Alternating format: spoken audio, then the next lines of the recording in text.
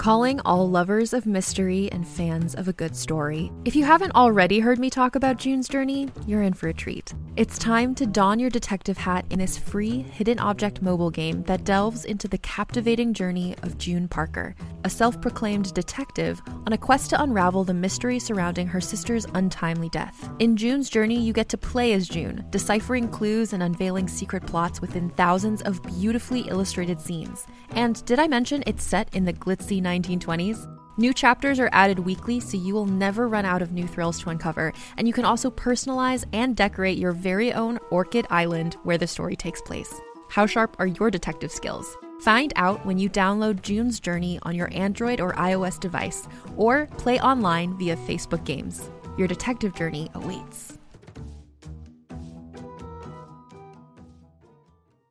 Hey there, it's Rachel Ballinger, and I am thrilled to invite you to Rachel Uncensored, my podcast where I get real with my friends and celebrity guests, where we talk about all sorts of topics. From personal stories to hot-button issues, we cover it all. New episodes drop every Wednesday, so make sure you tune in on Apple Podcasts, Spotify, or wherever you listen to podcasts. Trust me, you won't want to miss out on the fun and candid conversations we have here on Rachel Uncensored. Hi, I'm Keegan. And I'm Madigan. And you're listening to Your Angry Neighborhood Feminist. This is a podcast where we explore the world through our own personal feminist perspectives. Hi, Keegan. Hey, how are you? I'm doing good. How are you? I'm doing okay. I just got my first strawberries off of my strawberry bush this morning. So that was exciting. Were they? I had one and I'm saving the other one for Anthony. It was delicious. Very sweet. I wanted to wait till I had a bigger harvest, but I didn't want them draining energy from other strawberries, so I went ahead and cut them off. I see. Yeah, we wouldn't want them to drain any energy from anybody.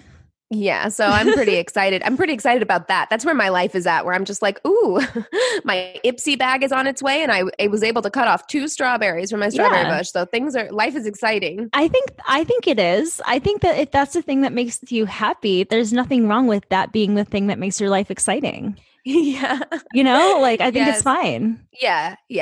Me too. But it's all good. Well, I've got a long weekend right now, and then T is on spring break, so I'll have kind of a lighter workload. So nice. I've just been kind of hanging out, and Max and I have both been playing some video games. I've been playing The Sims Island Edition, pretending that my characters are in quarantine. Oh, very fun. Yes, and Max has been playing this baseball game. And then we've also been, finishing our shows that we've been watching this whole time.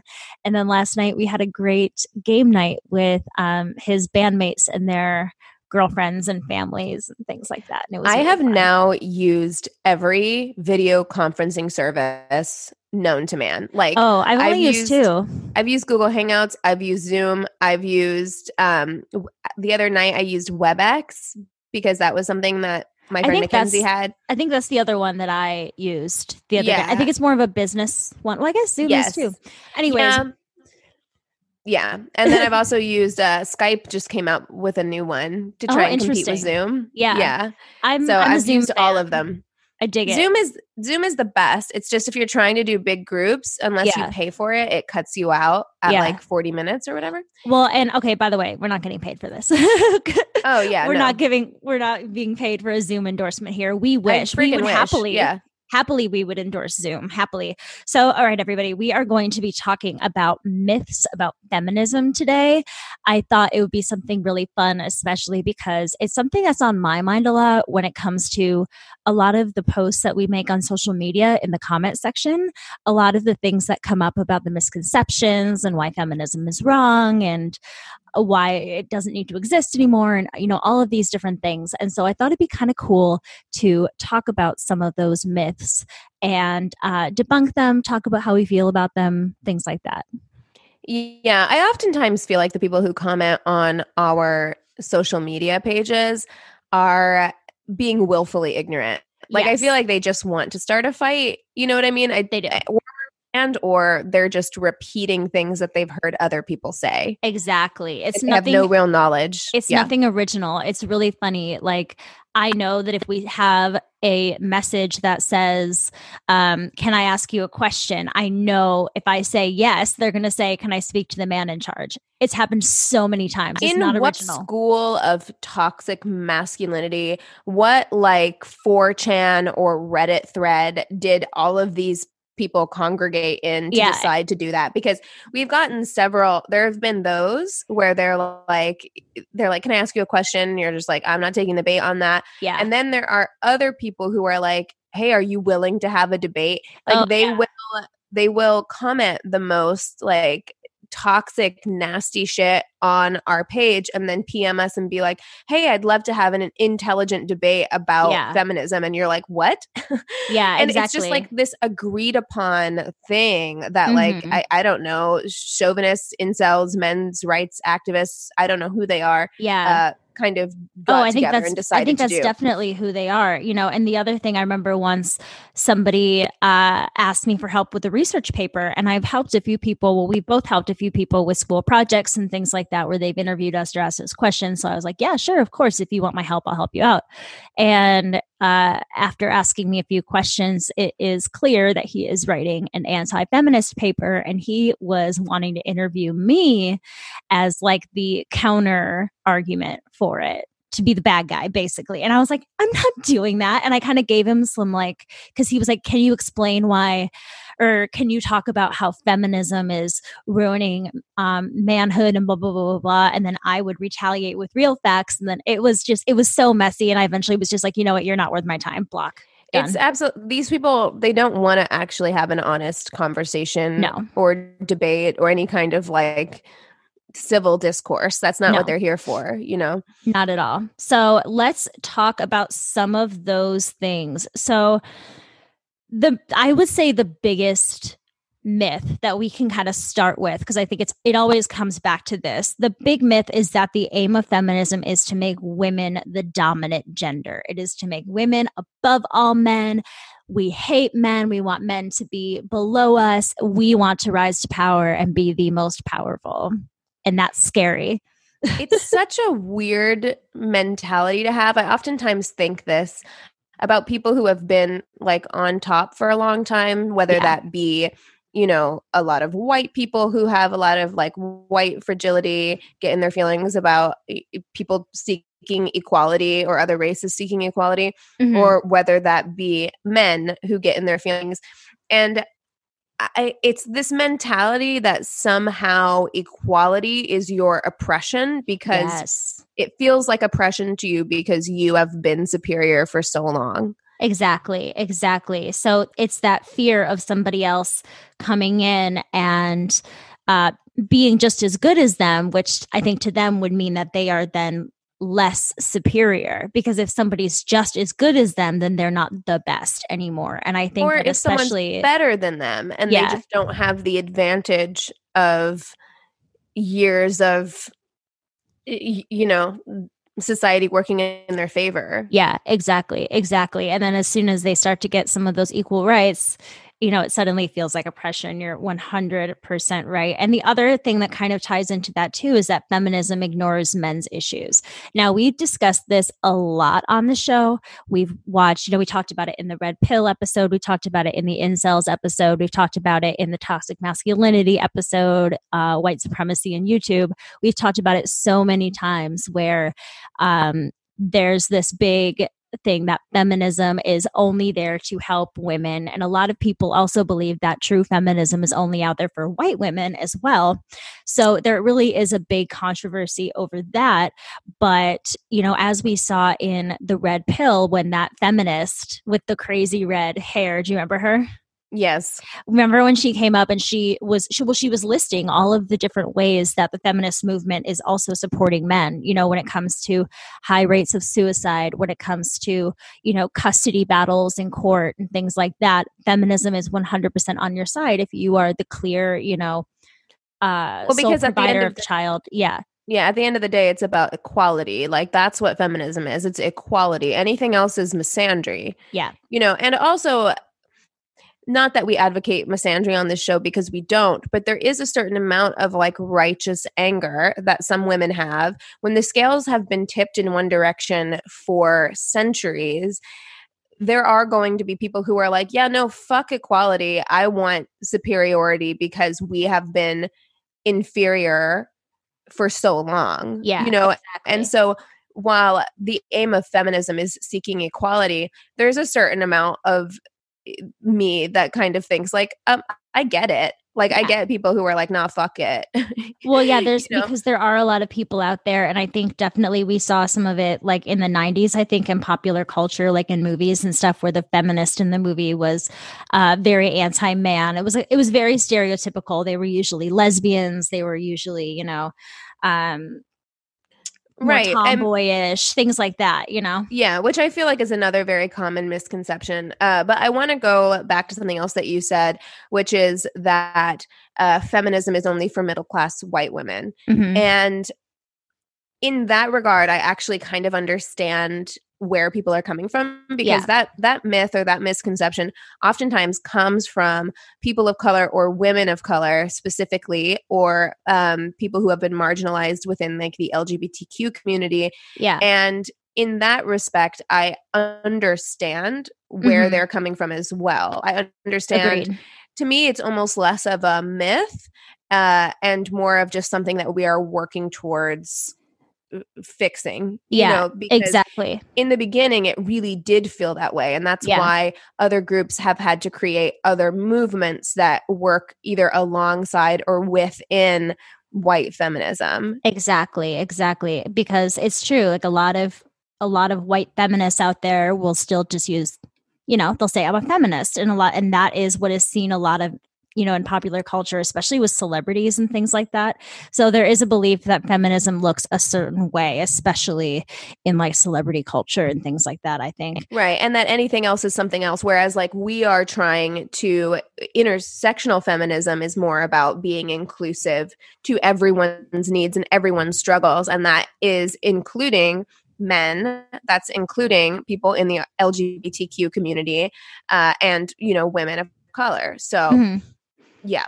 Exactly. And so let's talk a little bit more about how feminism is actually an advantage to men. We have touched on this before, so I'm not going to go into it a lot, but there was a couple great websites that I went on and they had a few quick little things to say. So Male Only Draft is interesting because men kind of believe that women are too like fragile emotionally and physically to fight in a war, yet they don't like that there's a male only draft and there's all these different things. Well, a thing that I've heard a lot when we're talking about feminist myths, a thing that I hear a lot from meninists or men's rights activists is that feminists only want to take the good stuff and they want to leave the bad stuff.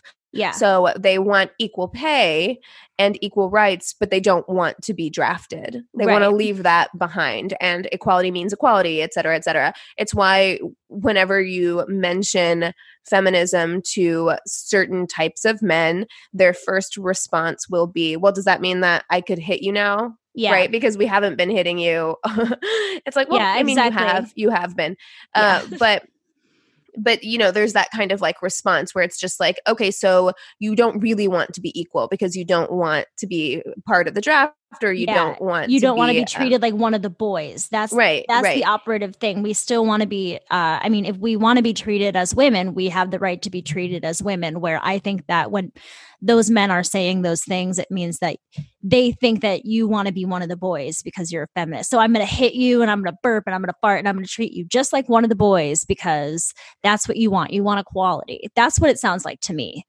Yes. Yeah. I would say that that's true. When in reality, why don't we open our scope of what this means and actually say, nobody should be forced to be drafted. Yeah. Actually, maybe stop hitting your guy friends, instead of being like, well, now I can hit you.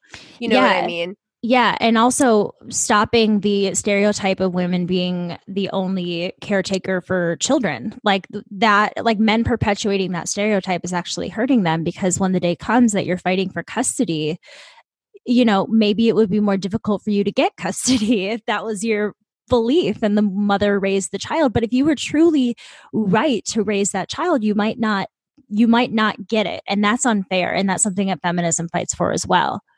Right. You know? Yeah.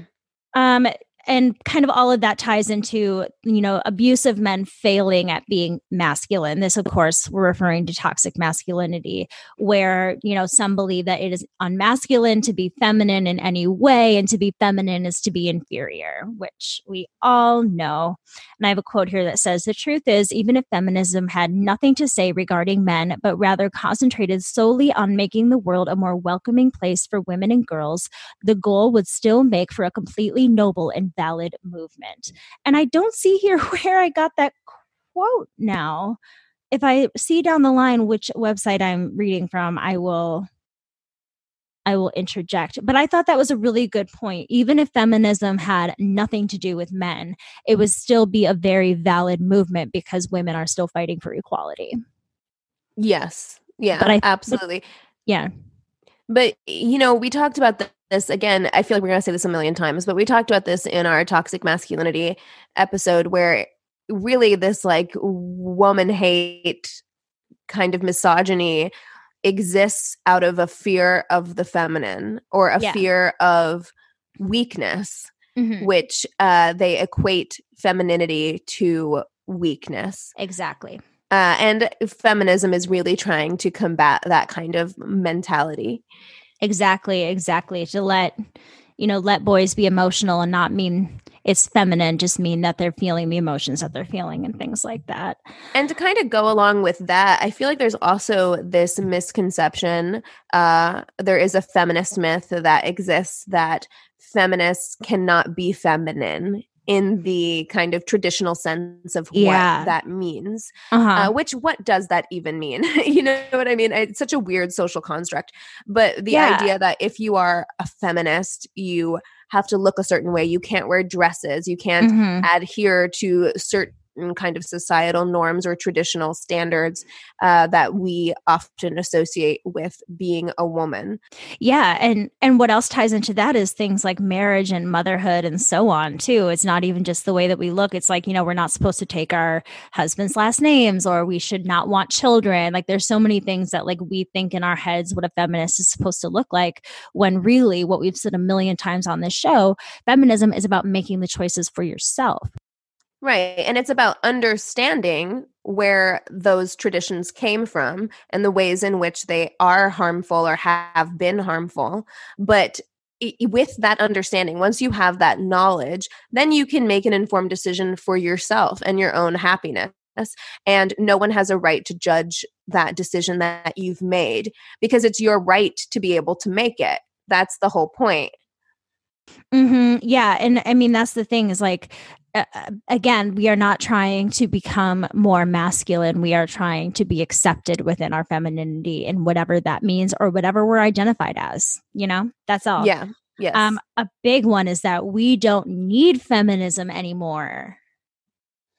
Yeah. This is one that you hear a lot. There will be people, I feel like it's always a certain kind of person. I was going to say man, but it's actually not just men. I actually see a lot of women who have this mentality. And I feel like they think that they can ride this progressive line where they think it's kind of more progressive to admit that, yes, we needed feminism at one time, but that time has passed and women are equal now and we don't need it anymore. When in reality, even if you want to say that about just women, which isn't true, it's not true about women. We're still fighting for our own, for rights over our own bodies. We still make less than men just in general, women generally. So even if you want to say that, it's incorrect, but you're discounting the whole notion of intersectional feminism and the struggles of other marginalized groups, which we are still fighting for. So to say that we don't need feminism anymore, it doesn't make any sense, because it's just like, well, There are trans women of color who are being killed at a disproportionately high rate. There's all of these things, and feminism interacts with these issues. Yeah, but the thing is, that's ignorance, because a lot of people don't understand that feminism deals with a lot of those issues. When people are saying that we don't need feminism anymore, I think people often think of like the suffrage movement. You have the right to vote, you have the right to work, you can own land, all of these things. So to them, those basic needs are taken care of. Therefore, we don't need feminism anymore, because people believe that the wage gap is a myth. There's all these different things, or they believe that women choose lower paying jobs. Okay, so let's talk a little bit about the gender pay gap myth. So I actually read a good article on Inc.com by an author named Jeffrey James, and we have talked about doing an entire episode dedicated to this topic, and I think that we will eventually do that. But he really gets kind of into the weeds about this myth and why it's bullshit, because there are differing studies that show smaller pay gaps than the one that we typically talk about. However, those kinds of like differing statistics, when you really look into them, you see all kinds of flaws, because women are far less likely to be able to climb the corporate ladder. And so you might only find maybe like a 6-cent difference, where like female CEOs are making something like 94 cents to a man's $1 or whatever. But then you also see in those statistics that only 60 women have ever CEO'd a Fortune 500 company, and an average of 2%, according to the roll-up study by KDM Engineering. An average of 2%, which was according to a study by KDM Engineering. And today, only 6.4% of corporations are run by CEOs. So it's harder for women to actually get into these positions of power. And so whenever you're doing these statistics and you're like, oh, there's only a 6% difference, he describes it as not being a comparison of apples to apples, but comparing a small basket of apples to a huge barrel of apples. Yeah, exactly. Yeah, and it's interesting because in this article, he talks about how statistically women in business on average are smarter than men. Companies run by women outperform those run by men, and that all female teams outperform both all male and mixed gender teams. And yet still, even though women are better at business in many ways, better at running things, we've seen this many times, like in politics, they still make less money on average, even if it is just 6 cents, if you want to just take those statistics on their face. And that's so petty. It's just the 6 cents, it's like, it just sounds so petty when you put it that way. But the other thing is, I think that women are so good in business and they're so good in their jobs because we've had to be better. We've had to be better than the men to get the jobs, because we're not going to automatically get that in because of our gender. That's absolutely part of it. Like women in general, when they can finally become CEOs or, head companies and things like that, they've had to work so hard already that they are generally, I would imagine, probably better at their jobs than the men who are in the same positions. But also because of the way that society has been for generations, I also think that women are more adaptable in a lot of ways. We have had to learn to be diplomatic. We've had to learn to compromise, and we've had to learn to adapt. And I think that those things make you very good at business. So yeah, I mean, there's all kinds of myths surrounding the wage gap myth. And as you were saying, very often people will say, well, I think women are less likely to speak up and ask for raises, and that's why they don't make as much money. Or I think that women are less likely to seek higher paying jobs, and that's why they don't make as much money. But that might also be because of oppression as well. You know what I mean? Like maybe women aren't asking because we have been oppressed and we've been told no so many times. So why are we going to continue to put ourselves in those positions? Well, that's what a lot of women feel. I think there's that part of it where it's like this systemic oppression that has happened for a long time. And then I also think that there is this, we cannot ignore this boy club mentality. We've talked about it many times in our Feminist Faves episodes, how hard women have had to work to kind of break that glass ceiling. Mhm. So when you say that women aren't seeking higher paying jobs, it's like, of course they are. Yeah. Women are highly educated. In fact, women are typically more likely, there are more female college graduates than men. So why aren't there more female CEOs? And it's because the people doing the hiring, the people doing the promoting are men, and they are hiring and promoting other men. They are mentoring people who look like them and leaving women out. Yeah. So that's a big part of it. You can't say that women aren't seeking these jobs, because they are seeking these jobs. They're not getting hired for these jobs, and not because they're not qualified. Yeah, exactly. And to me, this ties in a little bit to the myth of conservative feminism. This is something that a lot of women who are conservatives will do and say that they are feminists and things like that.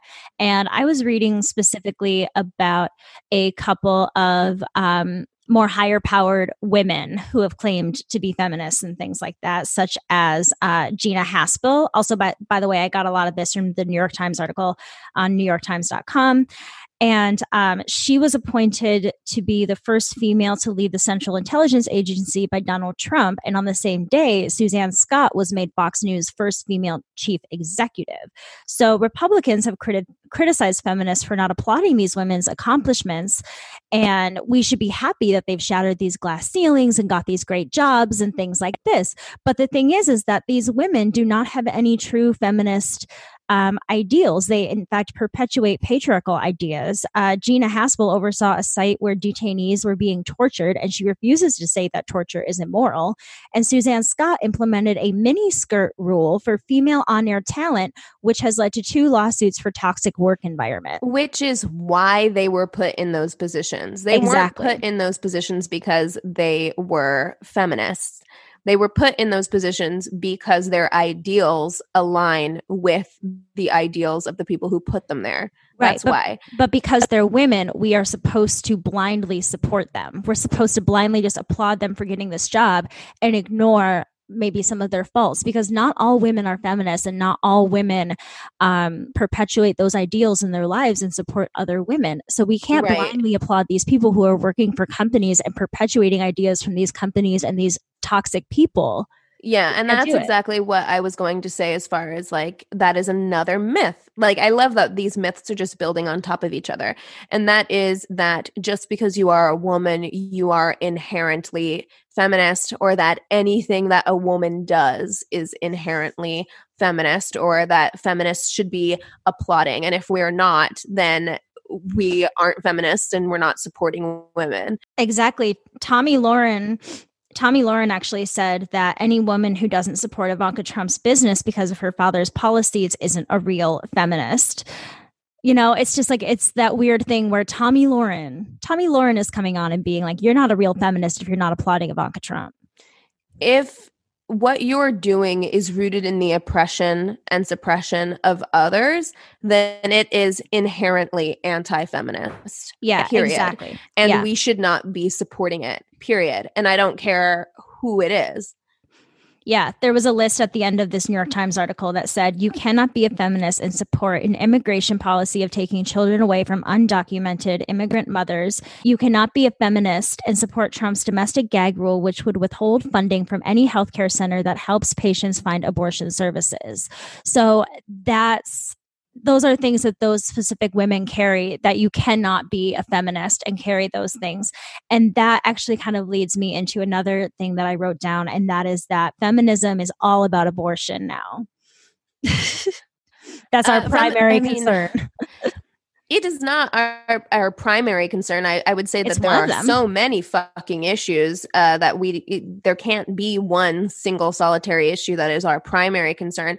But this is a concern because it continues to be a fucking problem. Look, I think that most feminists would love to stop talking about this. Yeah. Unfortunately, if you continue to suppress women's reproductive rights and their rights over their own bodies, we cannot stop talking about it. Well, because that's the thing, is it's not about abortion, it's about reproductive rights, and abortion is about one small part of our reproductive rights and our autonomy over our own bodies. I feel like that's the thing that gets kind of swept under the rug very often, because I feel like it's framed, the abortion issue is very much framed as though it's like they just don't want to accept their responsibility. They just don't want to have kids. So this is why they are pro-abortion or whatever. And the thing is sure, like that should be your right. If you just don't want to have kids, then you should be allowed to get an abortion. However, it is also about health and autonomy, and the fact that nobody should have the right to tell you what you can and cannot do with your own body and with your own life. Period.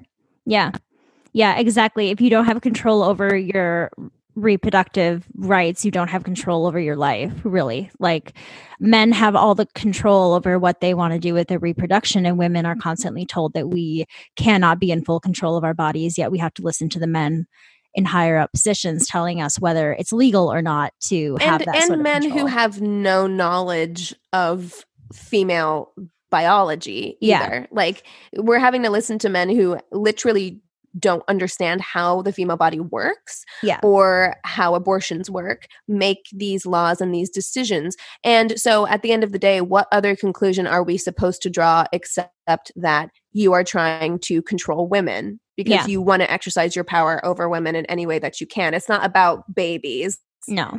It's not about that. But because that myth has been perpetuated so long, we could do a whole episode on abortion, like abortion myths, because like the idea that they are babies at an early, state of conception has been pushed so much into our culture and has been said so many times that it's ingrained into our brains, where if somebody says it, you believe it. You're like, yeah, because I've heard that a million times, so it must be true. They're killing babies. And that's really, really damaging, because the information on what it really is, while it's gone out a lot more. I mean, even Bill Nye did a video a couple of years ago explaining why abortion is not killing babies.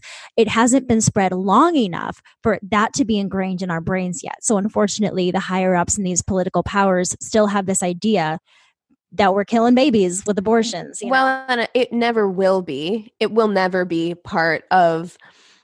I don't know. Okay, so I want to say that I think the tides are turning, and I think that more people are understanding scientifically that, it's not a baby. Yeah. However, having come from a Midwest, very Christian background, I can say that like there will be a large segment of the population who will never get on board with that way of thinking. And to them, it doesn't matter how many facts come out to the contrary. To them, it will always be killing babies. And there's nothing that you can say or do that is going to change their mind. Well, because a lot of those people are religious. We're talking a lot about like the Bible Belt in the United States. And when your culture is so rooted in your religion, that is where science is going to be kind of pushed to the wayside. That's where things like the theory of evolution isn't, taught and talked about and things like that. It's more about just faith and belief. So it is, I think you're right, where I don't think that the Bible Belt is ever really going to change their ways. But, there are also plenty of listeners, and there's us, we're both from the Midwest, and we have a lot of listeners from the Midwest as well. So they do exist, and that's wonderful. That's what we like. Let me see. Oh, another thing is that feminists are anti-marriage. There was a television evangelist by the name of Pat Robertson who once described feminism as a movement that, quote, encourages women to leave their husbands, kill their children, practice witchcraft, destroy capitalism, and become lesbians. I mean, to be honest, most of that sounds fine. Like, sign me up. I want to practice witchcraft and leave my husband. Destroy capitalism? Come on. Yeah. Sounds, I mean, I don't want to do that. I don't want to leave children. No, of course not. Yeah. And I wouldn't want to kill my husband either, or leave my husband. Sorry, not kill him. They didn't say kill him. They didn't say kill him. I could. But you should have the right to leave your husband if you want to. You should have that right. Yeah. And the thing is that the idea that feminism is anti-marriage is so backwards, because we fight for marriage equality for the LGBTQ plus community. It's the idea that feminism is destroying families, because it was looked at very much as though feminism is destroying these kind of traditional family values, which isn't necessarily true. I mean, it may be true in the way that if you consider traditional family values to be rooted in the oppression of women, then yes, feminists are trying to dismantle that. Yeah, exactly. But why would you want a family that's rooted in that? Anyway, why would you want a marriage that's rooted in that? Because men have had the power for so long, and that's just, I think I talked about this in the mini episode this past week when I was watching Tiger King. There was that one guy that was like, I didn't care how he trained his tigers. I wanted to know how he trained his women. There's that big idea still that like by having, a patriarch in charge of your family, that keeps your family in order, that keeps everybody in line. You become very, well behaved. There is this very old fashioned idea of a man being head of the household and everybody falling in line. There was that mentality was really driven home to me, having been raised in the church. Like that mentality was really driven home to me that there had to be a leader in the house and there couldn't be two leaders, right? Like someone had to be the leader to make the decisions, and it was God ordained that men were supposed to lead the family. Exactly. And so there is that kind of mentality. And so if that's what you mean by feminists are trying to destroy marriage, feminists are trying to just destroy families, then sure. Yeah. Like if that's what you mean. But really what it is it's saying that I want a partnership within my marriage. Like that's what I want. I want a family that operates as a partnership. Exactly. Well, and what goes along with that as well is feminists refuse to take their partner's last name. And this is something that you and I have discussed a lot, especially with, you getting married coming up, and we've talked about our friends getting married, and I've talked about how I feel about it. And there's this idea that, feminists are worried that if they take their husband's last names, that they are being unfeminist or bad feminists because of it. When in reality, feminism is just about making the choices that you want to make for yourself. And if you want to take your husband's last name, you're not a bad feminist because of that. Agreed. I think that there has to be a knowledge of where these traditions began and what they were rooted in, because yes, like a lot of these, especially planning a wedding right now, a lot of these marriage traditions, including taking your husband's last name, are rooted in patriarchy. Like there is no way around that. Oh, it's so scary. Yeah, they're absolutely rooted in women being property. And so that is something to acknowledge and accept, that like that is where these traditions began. But that doesn't mean that you are subscribing to that belief system just because you choose to take part in that particular tradition. And exactly. First of all, you should be able to make decisions for yourself that work for you. And then also, I've said on another episode before that it can be reframed. And I've seen other feminists who are choosing to take their husband's last name reframe it as saying, I get to choose to take his name and not just accept the last name that was given to me by another man, which was my father. That is how I feel 100%. I didn't choose my name, and I want to be choosing my last name and create a family with one name. And that's the thing that I really would like to do. But that's not everybody's prerogative, and not everybody has to make that choice. And that's the beautiful thing about life. We get to make our own choices. It's great. And that's the beautiful thing about feminism, is that you do get, like, you have a choice. Like that's the thing, is like before feminism, you didn't have a choice, not really. And so now, thank God, it's such a privilege to be able to decide, yes, I want to take my husband's name, or no, I don't, or we're going to come up with something on our own, or he's going to take mine. You have so many options now. And that's from years of hard work done by feminists. Yeah, exactly. Another one is that feminists don't like being moms. Well, first of all, feminism and motherhood are not mutually exclusive. You can be a mom and a feminist, or you can be a feminist without children. It doesn't matter. But again, you get that choice. You get to decide. Exactly. So New York's first lady, which I don't know what that means. The governor's wife. Oh, got it. So Shirlene McRae was once slammed by the New York Post for admitting that she didn't always want to stay at home with her daughter. And McRae is actually a known feminist leader. So when she said that she didn't always love staying home with her kids, they, slammed her. You know what? Let's ask all of the parents who are in quarantine right now how much they're fucking loving it. And it doesn't mean that you don't love your kids. Yep. That's the thing. Is like you can love your kids and not want to spend every fucking second with them.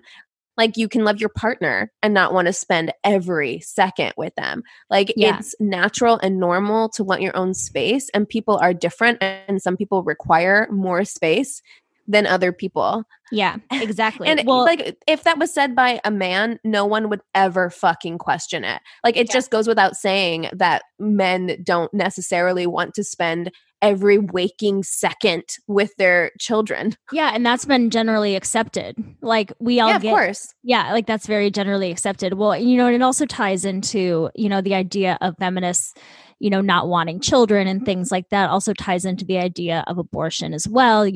Feminists are always killing off their babies, or that feminists, there's this idea of being very like free spirited, like not married, no kids, uninhibited, bra burning, and like that's not always what a feminist looks like. Yeah, that's what some feminists look like. Yeah, but that's not what every you do you.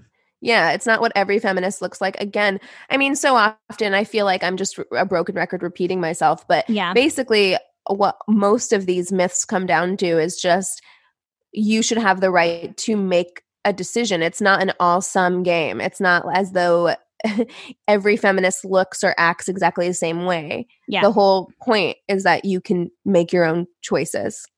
Exactly. I wanted to talk a little bit about the presence online of a lot of these things, and in particular, a few phrases. And we touched on it a little bit when we talked about like our comment section in the beginning of this episode. But I want to talk a little bit about the presence of all of these myths online. So there was this Meninist and editor by the name of for Breitbart magazine by the name of Milo Yiannopoulos. I think I wrote it. Mm-hmm. Yeah, I wrote it wrong in my notes, but I think that's how it's pronounced. Well, he's that asshat that we've talked about many times before, and he started Feminism is Cancer. If you do hashtag feminism on Instagram, this first one that will show up is Feminism is Cancer. It's crazy. It's just weird to me that people care this much. Like, honestly, I'm like, who has the fucking energy? I don't know. Anyway. Yeah. But anyways, this guy believes that sexual harassment and rape are feminist inventions that make victims of innocent men. And he says it's too risky to get into a relationship with a feminist. He believes that feminism... He's gay, but he's also like very homophobic. It's weird.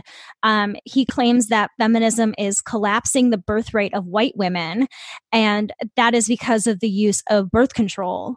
So women are trying to change the race of the world by using birth control with white men and reproducing with men of color and reducing the white birth rate. Where are you getting your numbers, sir? I have no idea. I need to see your sources, because I don't think that's true at all. Yeah, exactly. And he says feminism is a very communist set of ideals, which is why you see a big crossover between feminism and Marxism. And it's like, to be honest, you see a big crossover between most minority groups and Marxism or communism. We discuss that very often. You saw that crossover with the Black Panthers.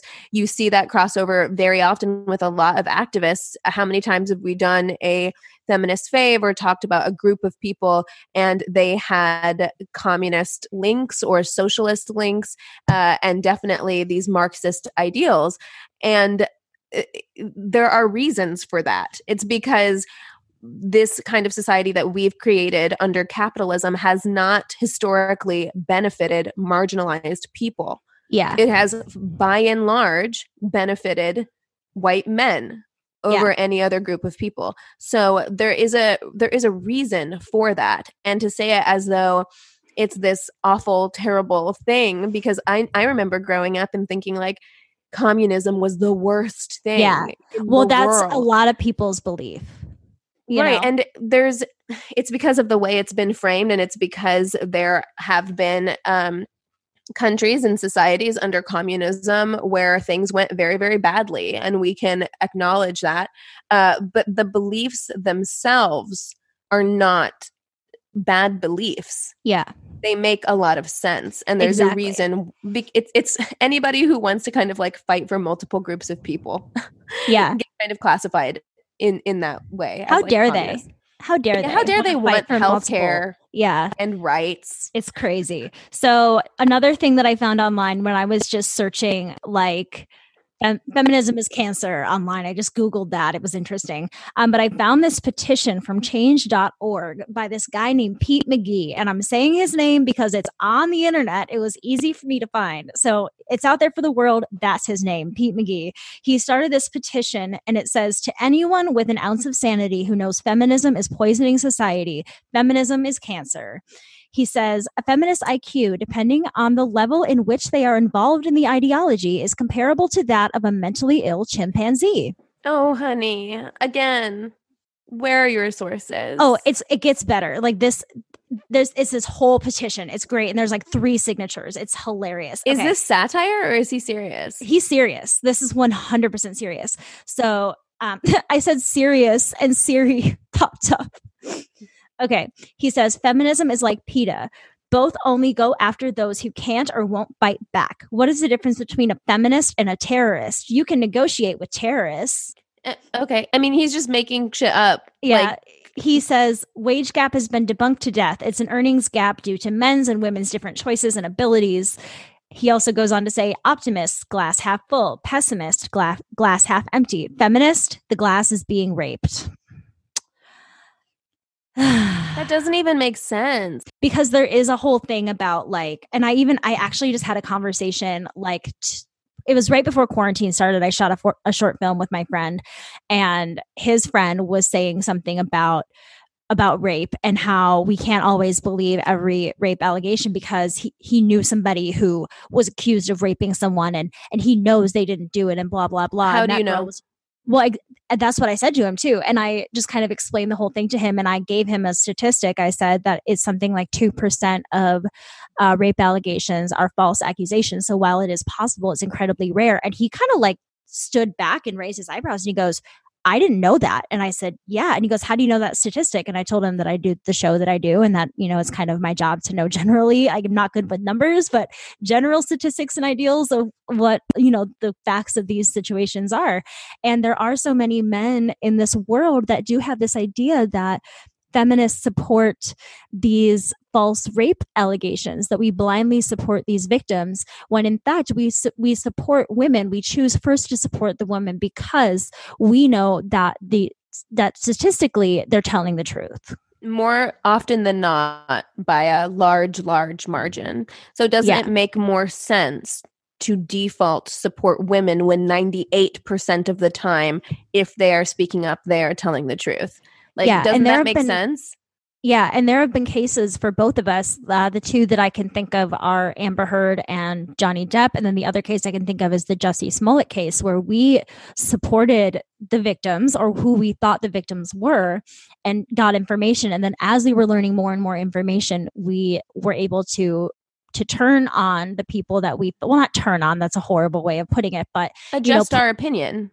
Yeah, but put into perspective the whole story, not just believe one part of the story. We were able to, put our foot in our mouth and say, hey, you know what? We supported this person. We don't support them anymore. It's absolutely crazy having these conversations with people, because it's just like, yes, of course, like it goes without saying almost that, yes, of course it would be terrible to be accused of something you didn't do. Just across the board. Yes. Yeah. Of course it would be terrible. However, to completely switch focus, this whataboutism, this derailing tactic of any time anyone talks about any rape victim or accuser anywhere, to say, well, what about the men every single time is ridiculous. And I think if you really took any amount of time to examine it closely, you would see how ridiculous it is.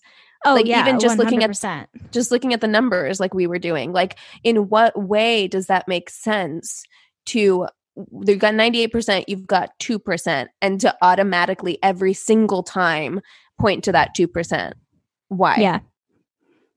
Because I think that men, especially this day and age, I think a lot of men are retaliating against things like the Me Too movement and things like that. And they need to point out where women have gone wrong in these situations in order to make themselves feel better. But I would really love it if we as a society could ask men who think that way to really put those thoughts under a microscope and ask themselves why they think that way. Like, why is that your first instinct? Why is it so scary and threatening to you? Because if it doesn't apply to you, there's no reason for you to be nervous about it or afraid of it. There's no reason. If it's not something that you ever have done or would do, then why are you not standing on the side of these women? Yeah. Really take a look at couldn't yourself agree more. And question that, you know? Yeah, exactly. I couldn't agree with you more, Keegan. All right. Well, there's one last topic that I really want to talk about. Is there anything more that you want to touch on before I go to my last bit? I'm good. A big myth. So I found a lot of these on an article from Mike.com. And one of them was feminists are angry. I mean, yeah. I don't even know if that is a myth. That's the truth. It's not. And that's the thing is but they rephrased it. So there's angry in the one way that we think of anger, and there's angry in a very healthy, productive way, right? So number 10 on this list was feminists are angry. So the idea that feminists are angry, they say, dates back all the way to the images of women burning bras. And the stereotype is used to smear the movement as emotionally driven, and the same as the kind of like hysterical feminists that we had an entire episode about, that they don't need to be believed. They're just crazy and hysterical. And the thing is that being treated like a second-class citizen does not make you fun-loving at all. That's what they said in the article, and I love that. Like, yes, being treated like a second-class citizen is going to make us a little bit angry. Yes, of course. Anybody who is living under oppression has the right to be angry. Yeah. Because where do you think we would get if we were just like, hey, excuse me, pardon me, I'd like my rights now? Yeah. Like, of course you're going to get a little bit angry and heated, and that's how shit gets done. Yeah, like, I hate this notion that emotions are inherently bad. Like, emotions are not inherently bad. They serve a purpose, and there's a reason why something makes you angry or sad.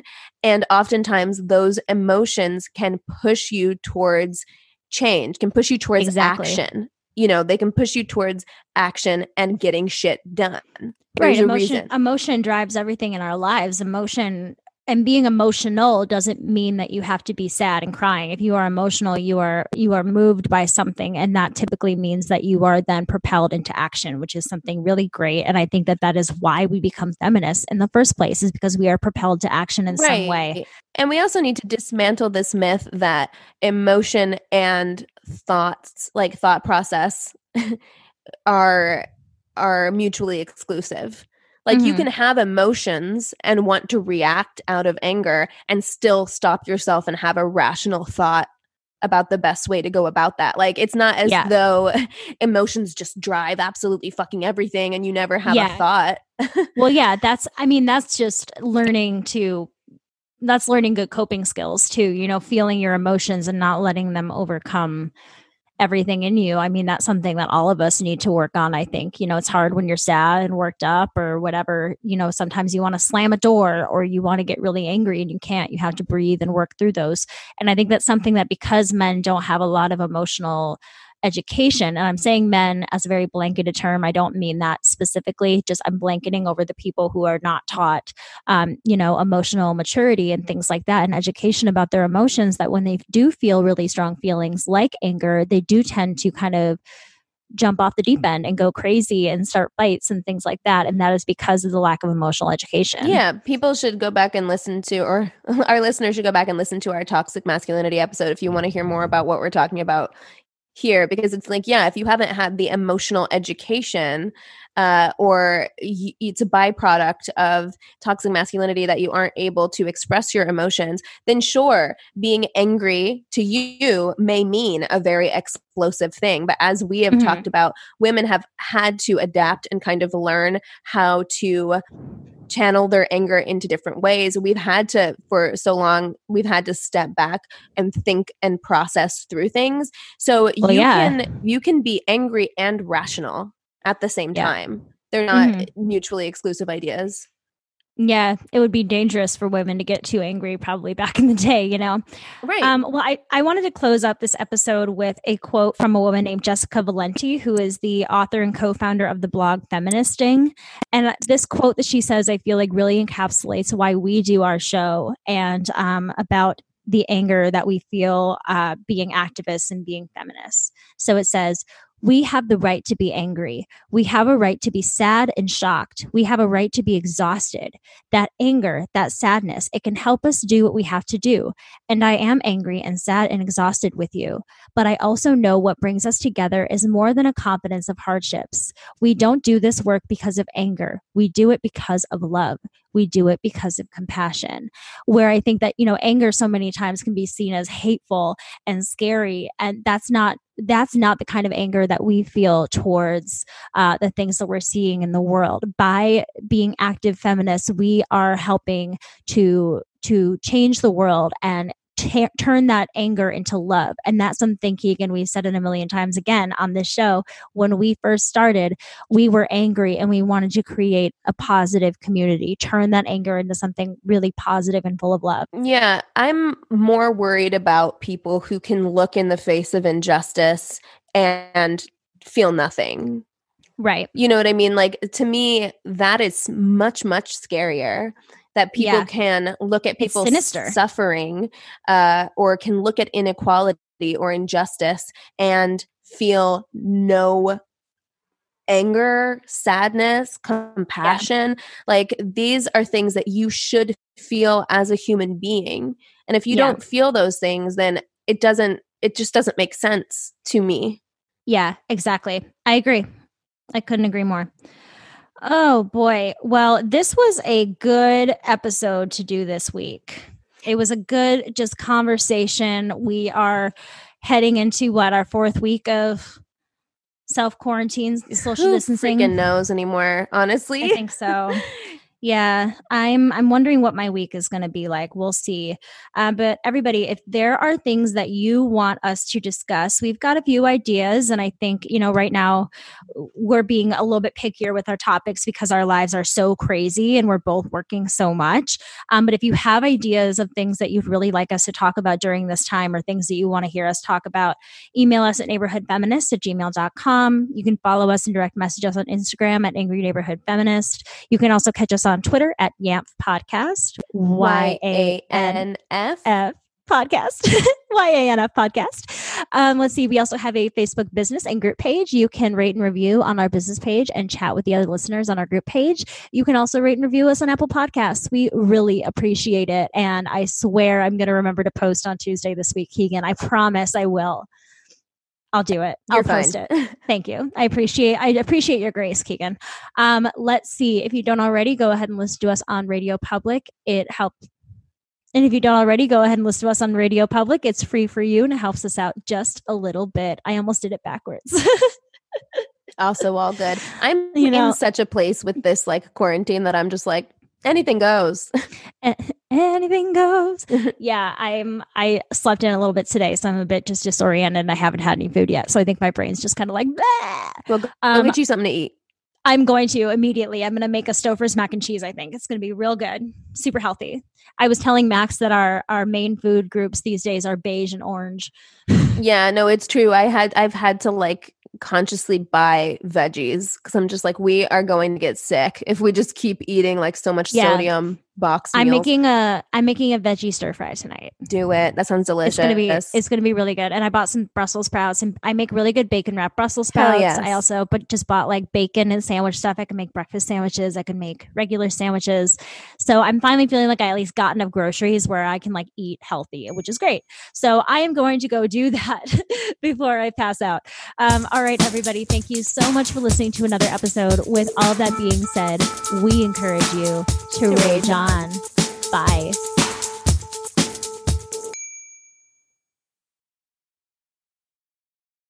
Hey there, it's Rachel Ballinger, and I am extremely excited to invite you to Rachel Uncensored. It's my podcast where I sit down and get real with my friends and celebrity guests, where we talk about all sorts of topics. And sometimes we might be under the influence when we do so. We cover things from personal stories to hot button issues. And it's the only place on the internet you can find an uncensored version of me. It's a side of me that you might not have seen before because it's not the most family or brand friendly. But don't worry, I'm still sort of slightly a decent human being. If you're intrigued, then make sure you check it out. New episodes drop every Wednesday. You can find it on Apple Podcasts, Spotify, or wherever you listen to podcasts. Trust me, you won't want to miss out on the fun and candid conversations we have here on Rachel Uncensored.